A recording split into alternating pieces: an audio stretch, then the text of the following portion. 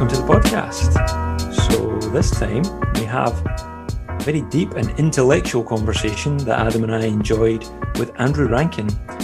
Andrew works in higher education, has done for a long time, focuses on the area of sport, but also has a very diverse career background and has done quite a lot of work within the golf industry as well, both as an advisor and sitting on boards. So it's a really interesting conversation. Adam, what was your key takeaways?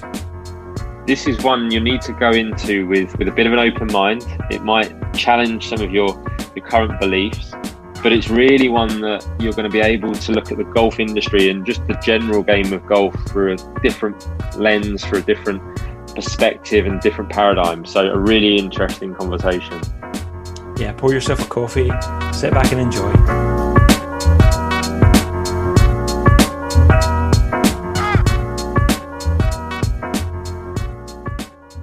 Hello, Andrew, and welcome to the podcast.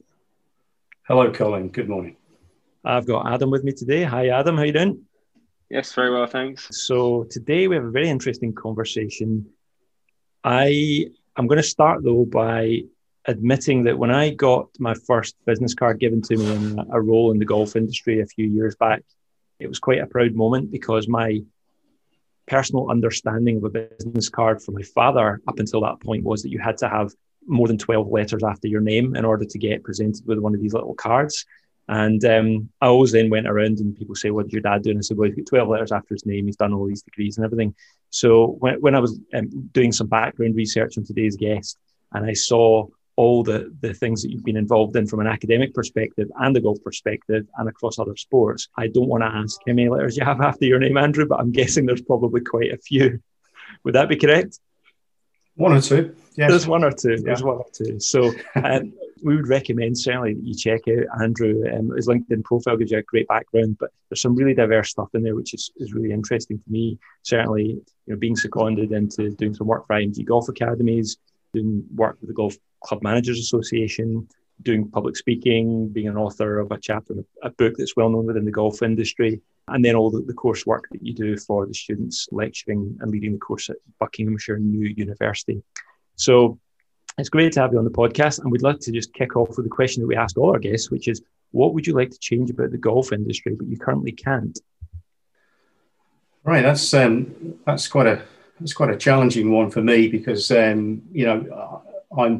was, as you guys know, involved in the golf industry, immersed in it for a good 20 years. I've been sort of on the periphery for over a decade now. Obviously, I've kept my interests as up to date as possible. It's an important industry for me. It has a lot of meaning. What would I change about it? But I can't. I guess it's the overall leadership and the sort of coherency and the governance, perhaps the model of governance. I know change is afoot, but it's difficult to really sort of ascertain and understand exactly what that change is or the trajectory of the change. But I can certainly feel that things are moving in a positive direction, albeit rather slowly. And following on from that then, a question that I wanted to kickstart the discussion around was, who owns golf? Because it's sort of one of those questions that I don't think people have actually really thought about, but it's definitely coming to the fore as we see different people sort of jostling for positions, different associations, sort of taking the lead in certain areas. But really, sort of with the question, who owns golf, what springs to mind when you hear that? It sounds a bit of a flippant answer in a sense, but my immediate, it's a question that I ask students. It's one of the first questions I ask them, in actual fact, when I meet them. And it always gets them scratching their head, really, because, we sort of go around the various organisations and explore the influences, I guess, from a stakeholder perspective, and I think what crops up really is no one really owns golf in a sense. I mean, how can you own it? It is something that's deeply social and cultural, like all sports. And so, it's evolved organically over 100 or 200 years to the situation we have now. And there are various influences, but the social cultural, I think, is still at its core. The commercial influences, the economic drivers of recent times are probably more obvious. But the actual model of ownership is based on one that you might consider to be more of a custodianship, where the closest to owning golf is the governance of it, the governing bodies. So this idea of ownership, you would probably reflect on, well, how does that relate to sort of power and influence, and the members of golf, as it were, the participants of golf. So England Golf is the governing body for golf in England, but its power to govern the sport derives from the agreement of its members to be bound by golf's rules. So there's a kind of contractual relationship there that's not explicit but implied, I think. But again, it reflects all sport structures, and it's really through contract, implied contract, that members are bound to the governing bodies, who in turn are responsible for the rules and the procedures in that sort of unspoken way. So it's really loose, isn't it, from that point of view? But the point there is that the governing bodies don't have a legal right as such to govern the sport.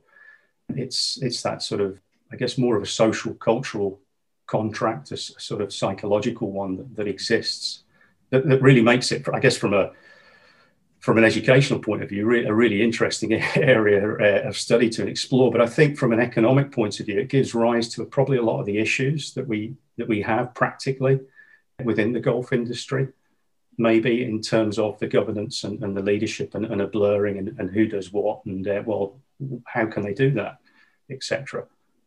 It's, from that point of view, I guess it's not owned, but the governing bodies, and I think it's a really nice word, and it's where it probably really informs the word, that governance, it's their duty to govern the sport and create a legacy for the future, isn't it? And I guess therein lies the question regarding structures and history and the culture of those governing bodies, and how forward-thinking are they, how reflective of change are they, how relevant are they, and therefore how relevant is golf, Andrew, just the follow-up for me on that one would be, having worked in a governing body in the UK, which the listeners are aware of, there's a couple of examples we've given in the past. I certainly feel now, being outside of that without even trying it, you're very passionate about what you're doing. You've got a team of passionate people who really care around about you, and you're really doing the best job you can. But actually, you think that the importance that you have to individual golfers in a country like Scotland, in my case, is much bigger than it actually is. And if we were to have hypothetically been able to go out as staff members from Scottish Golf and speak to every single golfer in Scotland about how much Scottish Golf as an organisation mattered to them individually and their interest in golf, we probably would have, taken a bit of a hit in the ego, because we would have realised most people don't really care, because a lot of the time they don't really understand. Likewise, with their affiliations to county and area associations, they don't really understand that they're actually paying their club affiliation fee, which is given a bit of a portion to a regional organisation and a bit of a portion to a national organisation. So I think there's definitely a bit of a mismatch there. And I've come outside of that structure and been able to sort of reflect back. But I also now read and listen to comments about those organisations, whether it be any of the home unions.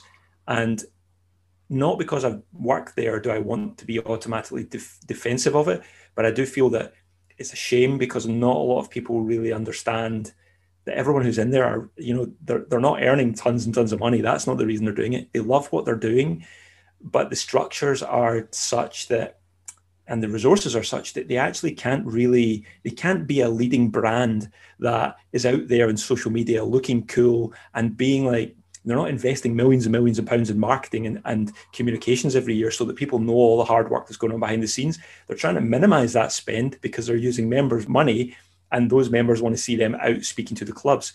So it's almost, for me, it's a structure it's a bit of a struggle to work out how you shift from that. And it leads on to the obvious next question, which is, the current structures we've got in golf, are they conducive to meeting the society demands and fundamentally growth of the game? Yeah, I think it is a natural flow on to the next question, because structure itself is interesting in the sense that when we talk about structures, we're not just talking about physical structures, buildings, etc. We're talking of something here that's intangible. So what is it that creates this sort of coherency, if you like, in terms of the structure? And culture is a part of that. And how culture and values hold the structure together. And of course, within structures, you have, in a social sense, you've got tensions that exist as well. And tension, again, is an interesting idea from a, I guess, a social and a psychological perspective, because tension can be a good thing, because, in terms of good governance, for example, we would expect transparency, we would expect, democratic, a voice to be heard, as it were, and often there are opposing voices, and there's good reason for that. We have within an industry as big as the golf industry, there are going to be different influences and different opinions and different points of view. So things will be in tension at times, and that can be a good thing. I think it can also be, I guess, a bad thing as well, in the sense that it can entrench certain positions which are unhelpful. But are the current structures of golf conducive to meet society demands and growth? And I do see some real positives. I think that partly it comes back to the issue of ownership. I think that's a fundamental one, because it's an inherent right, isn't it, for all of us, our right to play. If you strip it right back, children play, adults play. It's so fundamental to our existence and our health and our well-being. And when you wrap it up in sport, the difference between sport and play is, or golf in this sense, is that there's rules of engagement, whereas play is much more general. You see your children play, and I guess there are certain rules, but it's quite different. It's more formal in a sporting sense. But there is that sense of, right, well, I do own part of this. I am a key stakeholder as a participant in the sport. So how do the governing bodies connect to us in that sense, and how are they meaningful?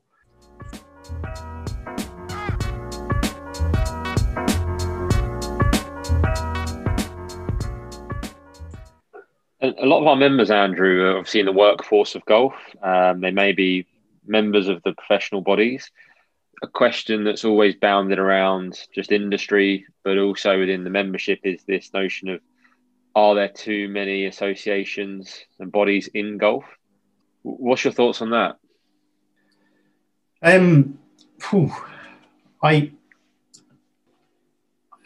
don't know is the honest answer to that. I think that it strikes me, yes, that there probably are, that there is a streamlining that needs to take place.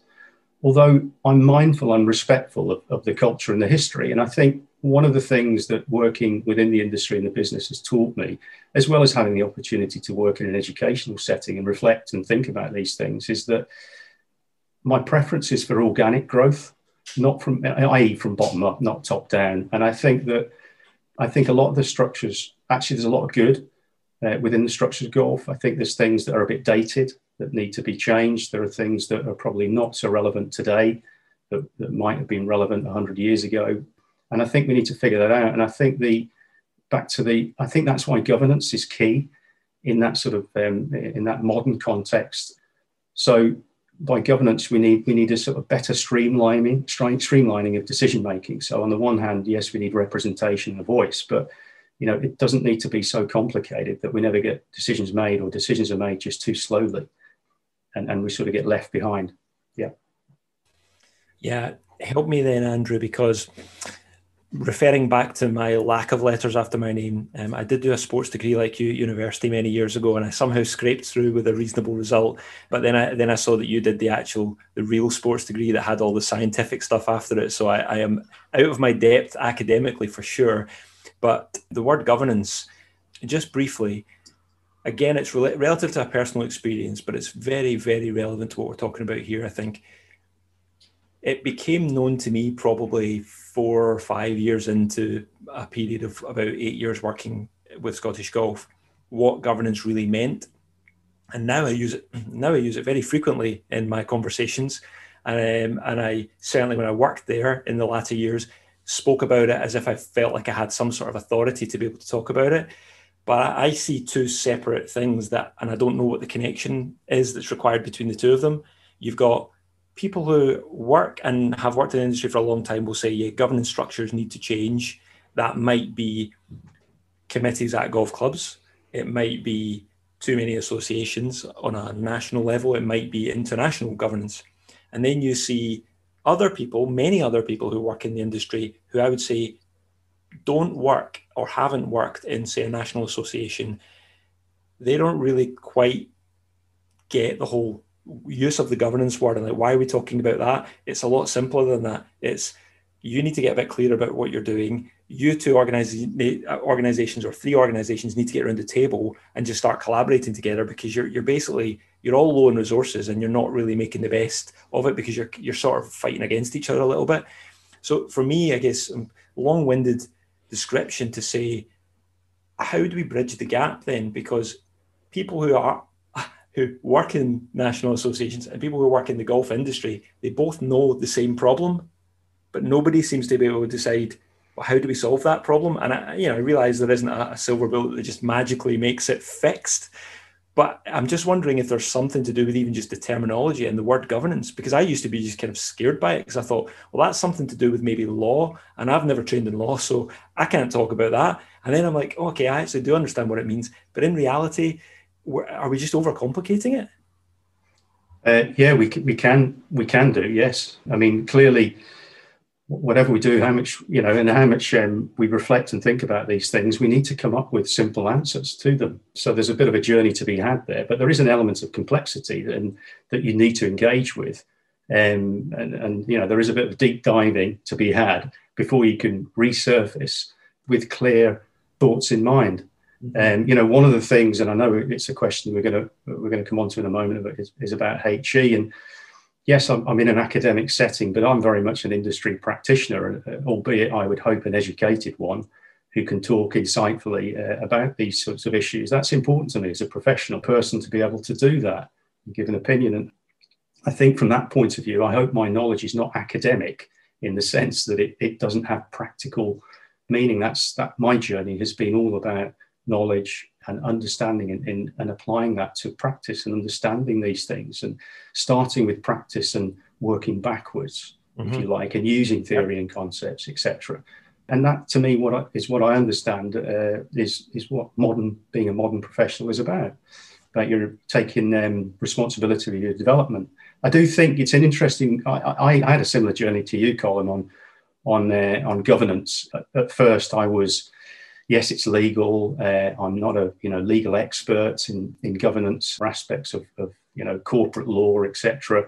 So how can I have an opinion on this? And the more that I've read about it and the more I've lived it, the more I understand the practicalities of it. And it is one of those huge catch-all terms that means so many different things, I think. And in that sense, it does need to be unpacked down to its constituent parts. But the way we understand governance is through the practices and the activities at the end of the day. And I think that's how people feel governance. And I think you've just touched on that, the conversations you had with individuals within the golf industry when you were working for the governing body. And of course, that's where the disconnect is, because you're understanding and living governance in that sort of general, quite complicated way, but you get it because you're living it, but others don't. They see it in a very fragmented way. And also they see it in a way they think, well, how does this affect me? Does it? Doesn't it?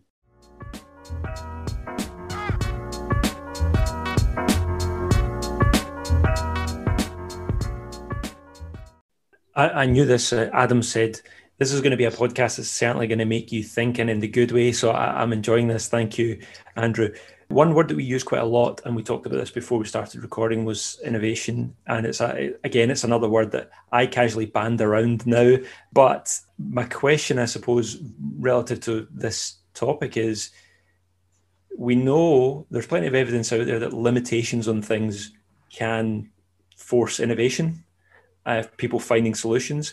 And I'm just wondering, in this context, do limitations, many of which we've experienced over the last 12 months in the industry and will continue to for a while, do limitations potentially force innovation in the industry, which in turn might also inadvertently force governance to just be addressed? Because people are in that, they're moving more into a innovative mindset, and thinking about, as Adam always says, we can talk about the problems forever, but the members of our community and we personally want to see solutions. So how do we find ways around if there's a wall there or if there's a ceiling there, whatever way you want to look? I think it's an interesting one, innovation, because I don't believe necessarily what drives an innovation is a market. And I've been living in and working in a sector now for the best part of a decade, where we've had market values imposed on us and regulation, etc. So I've experienced different sectors in that sense. And I think for me, the innovation, you've got to think, what are the drivers of innovation? I mean, the obvious one is technology. But I think that's also a narrow definition of innovation. I think there is such a thing as social innovation as well. And again, that really plays to the golf's potential as a sport and how it connects and how it innovates socially.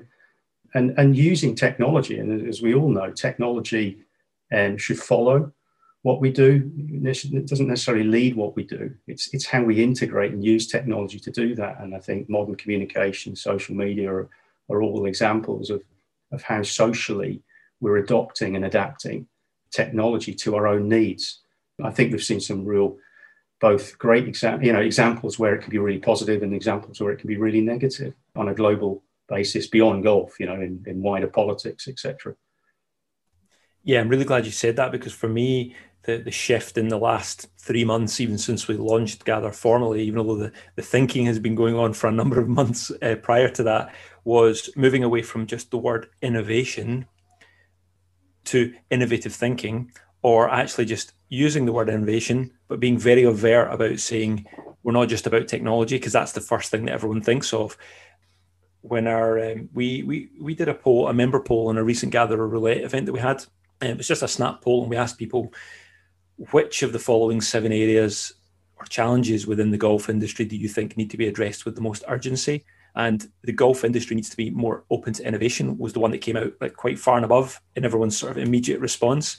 So that definitely validated for me, this is the way that the community is thinking, and we really value the people that we have in the community and their experiences and the way that they think about the future of the game. So I'm really pleased to hear you kind of say, I loved how you phrased that there, the social innovation, and the fact that that really plays into golf's strength. So for me, it's how does the golf industry champion, celebrate, and sort of embrace and encourage more innovative thinking? How does it? Is that a question, Colin? It's me just doing my usual, where I just say a big long spiel and then I hope that someone works out whether it's a question or not. So I just leave it hanging out there and see if anyone grabs onto it. I was quite comfortable to leave it hanging, actually. Okay, let's leave that one hanging. Adam, you got a follow on? Yeah, no, I think obviously the background and where I've known you, Andrew, over the years, especially on the higher education link. Obviously, I've come to Buxton University when they had the golf programs there. And it's been a really interesting discussion. It's been really interesting for me personally, because I've obviously graduated through these pathways, and just seeing a lot of my peers in the industry from those days have sort of gone out and really, to be honest, delivered on the sort of objectives of why these higher education programs were set up. With my recruitment hat on now, I think we've seen the last 10 years been very buoyant. There's professionalization, especially in the golf club management world. And there's a really understanding and a shift from golf as a second career to golf as a serious career from the age of 18 upwards. One thing we're starting to see is, especially at the entry-level roles at the bottom of the pyramid, a lot of employers are struggling to recruit in all areas of golf. And obviously linking that back, if you look at where the higher education programs are at, if you look at maybe the foundation programs, the diplomas of the professional bodies, but you also just look at junior golf, and speaking to a lot of people who work in the industry, one of the key reasons they're working in the golf industry were they were those mad keen golfers doing 10-hour summer holiday sessions at the golf club and just lived and breathed it. So what's really sort of happened from your perspective in higher education, firstly, because that sort of well of talent is seeming to dry up? That's really interesting. so because you're living it again, I'm not. So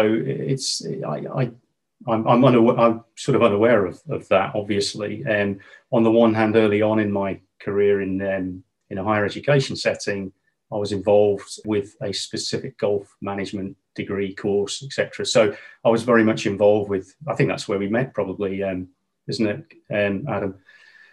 So yeah, I mean, from the HE perspective, then I think you've given, from an industry perspective, from a HE perspective, that I think I alluded to it earlier on in our podcast.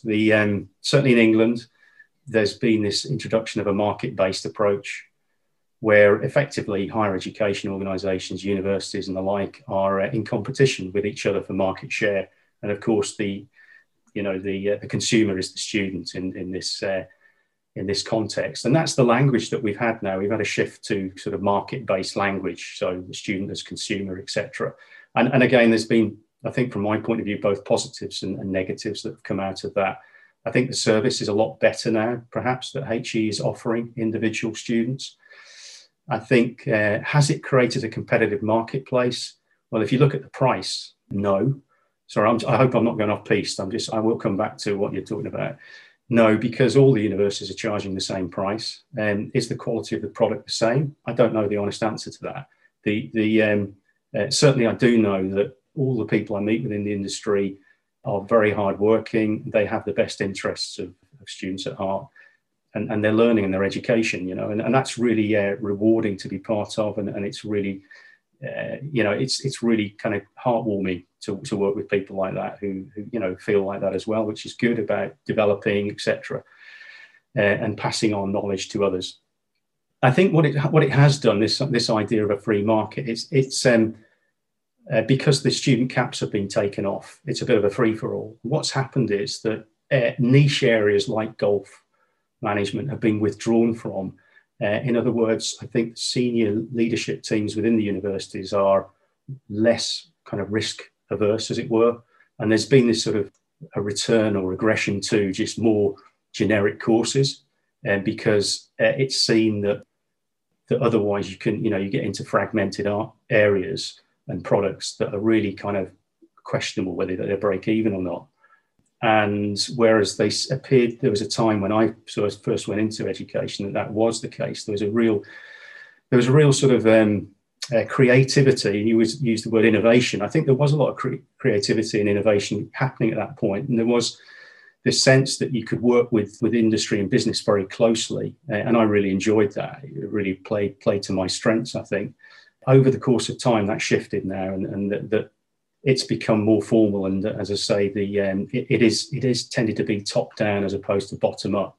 The kind of leadership that we've had. Is there going to be a time when maybe golf comes back into higher education rather than being slightly put in the peripheral strategy of these universities? I think so, but I do think it's up to the golf industry to reach out to educational establishments and to engage and have those discussions, because the situation has changed. It's a heavily regulated sector now.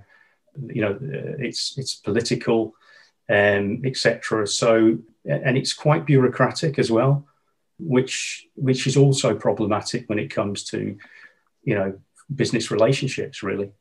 So I think there are opportunities there. I think the onus is on the golf industry to explore with individual providers on an individual basis.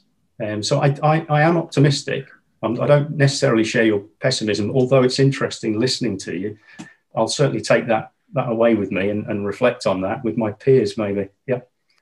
I think what's interesting is, because of the price points have obviously gone right up to what you would pay for a traditional degree, shall we say, that then has sort of created this dynamic where you look at the value for money, you look at the investment you're going to make over the next 3 years, and what's the payback in real terms in a career in golf. And that's where it feels like the model is slightly broken. I was speaking to a leader in the golf industry, shall we say, that runs a very successful business. His son was looking at going into club management, and he said, well, you can go to university, or he obviously had some good connections, said, you can go around the world, you can intern, do 6-month stints over 3 years. After that 3-year period, you're going to come out with not just technical knowledge, not just great contacts throughout the industry, but you're also going to come out with some real good cultural experiences and grow as an individual. And fundamentally, you might even come out with some money in your pocket rather than this large amount of debt. And I think that's the sort of crux of it at the moment. It feels that people looking to go into golf, the investment level is just too high at this stage. Yeah, I mean, one of the measures that comes to mind, Adam, that I think this is probably a direct answer to the question you posed, is that what the government have done, if you like, one of the measures is on graduate jobs. And a lot of the jobs in the golf sector industry are not considered graduate jobs. So, and the funding model is based on that, and also the way that the performance measures that are imposed on universities, there are certain performance measures that need to be met. So a lot of the jobs in the golf industry are just not deemed as graduate jobs. And that's a problem for, I think, universities. And is there a hybrid solution? Is there something where there is a level of higher education, but it's not at that full-blown bachelor's degree level? Yeah, I think, there is, I think there is some innovation, as I said, broadly in the market. I said not on a price basis, in terms of, but I think there is some diversity that's beginning to occur within the market. So some universities do research, some are more teaching oriented, and I think the more teaching oriented ones are where the opportunities will lie, really, because if they will in the research ones for different reasons, but I think what you're talking about is perhaps more akin to training and skills, and as opposed to that broad, professional development type thinking, as opposed to the broader education in that liberal sense that we understand it as well. And I think both have a part to play. I think it was an interesting one, listening to you give that example. I mean, and I don't know the answer to it. If you take accounting as a profession, for example, you'll know that there are some of the big accounting players are offering their own kind of development universities, as it were. The same in engineering, and so the private sector is beginning to compete. And after all, why shouldn't it? We live in a world, because of technology, where knowledge is accessible. I don't think it's the accessibility of knowledge that's the issue, really. It's how do you package that? How do you make it meaningful to individuals? How do you improve decision making, really, which is what it's about?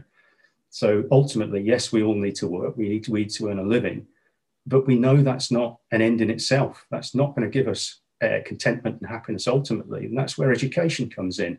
So yes, we can be trained in that narrow sense and have the skills, but as human beings, we need to be educated as well, so we can deal, with some of the issues that we've been talking about today. I think, I'm I've got a foot in both camps, really. I think both is important.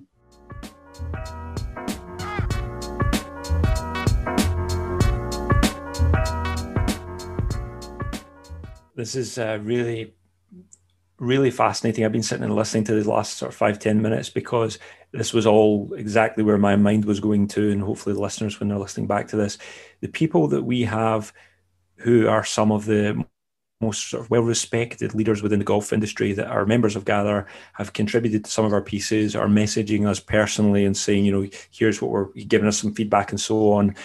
They are all, the common thread that runs through them is that they're all constant learners, so kind of a learner's mindset. And I certainly had good experience. We probably all have this too, people that will know in the golf industry. But I remember a coach that I used to work with in a previous role, a golf coach, and he said, he got to where he was because he just decided to put aside a little pot of money every year, not a vast amount. And he just said, there's some great coaches over in America, and each year I'm going to go back in January when I'm a bit quieter. You probably know how bad the weather is in Scotland then. And he says, so I just go over there and I just reach out to them in advance. And this was way before, social media and everything like that. And he would just say, can I just come and sit in the back of the range and watch you for a week? Now, very few people said no to him, but the learning in that was just incredible. So he just instilled he just started a habit of that kind of ongoing learning. And in that wider world, there's a lot of examples that, you hear about of the entrepreneurial mindset and all the media around entrepreneurs, but just coming back to that, finding solutions, finding the way around things, and not always, especially in America, not having to go into $100,000 worth of debt in order to try and continually learn and get connected with the right kind of people. And someone I reference quite often, because I really like and follow a lot of his stuff, is Tim Ferriss. And one of the things he spoke about a number of years ago and wrote it in his original book, The 4 Hour Workweek, was how he built his own MBA. It was what he called it, his own real world MBA. And he kind of details it in a nice short chapter, but basically said, look, I want to learn all of these things and I'm prepared to invest this much money in it. So, but most of it was actually connecting with certain people, traveling and making the effort to meet them. It was nothing to do with actual sort of formal education, as we might say. And I think maybe just from a sort of a selfish perspective, do you think that we're kind of on the right track with Gather? Because what we've attempted to do is give some of those people who are in the golf industry, maybe earlier in their career, just that opportunity to see that they can connect with some of the industry's leaders. They can actually really enhance or create new relationships with some of these people in ways that they maybe couldn't do before, and just sort of encourage them. Yeah, okay, you might not have gone through this PJ degree or this CMA course yet, or a university degree, but there's these little innovative ideas of new companies, new people doing things. Just take some spirit from that, enhance your relationships with the right people, be part of a bigger community, and just sort of lift yourself up that way. Do you think we're kind of on the right track? Absolutely, yeah. I think we're all equals here, and in the learning game, we can all continually learn from one another. Formal education or formal means are one way, but a big part of learning for all of us is that sort of informal way and learning through one another, and that's perhaps the sort of deeper, more meaningful way as well, because it does create those communities, those shared communities. And I think what's really positive about Gather, if I may say, is that it is a platform to explore different ideas and where people can explore their ideas without being judged in a negative way. But it's an area, a space where people can engage with one another in a respectful manner and a manner that is considerate. We consider each other's views. And we talk about them and think them through and to some sort of logical conclusion. And if need be, we agree to disagree. That's absolutely fine. But yeah, I think life is about learning from one another as well. It's practical at the end of the day, isn't it? Yeah, absolutely. Well, I mean, Andrew, this is just exactly to that point, having you on today as someone, our first guest on a piece of content who's able to sort of really bridge that gap with your experiences between the academic look at things, or the sort of almost more of a philosophical look at this stuff, as you've done in this conversation, and speaking very credibly from your golf industry experiences. It's been fantastic for me. The final thing really is just to ask you, is there any sort of final words of advice or questions you want to leave the audience with, something for them to ponder, or any sources of information you think that might be helpful for people to have a look at? Yeah, we all have a part to play in the golf industry. Every single one of us, part of it. We are all stakeholders, so just reflect on what you can do to make golf a better place for each other and for all of us as a wider community. Hear. Yeah, very happy to hear those final words.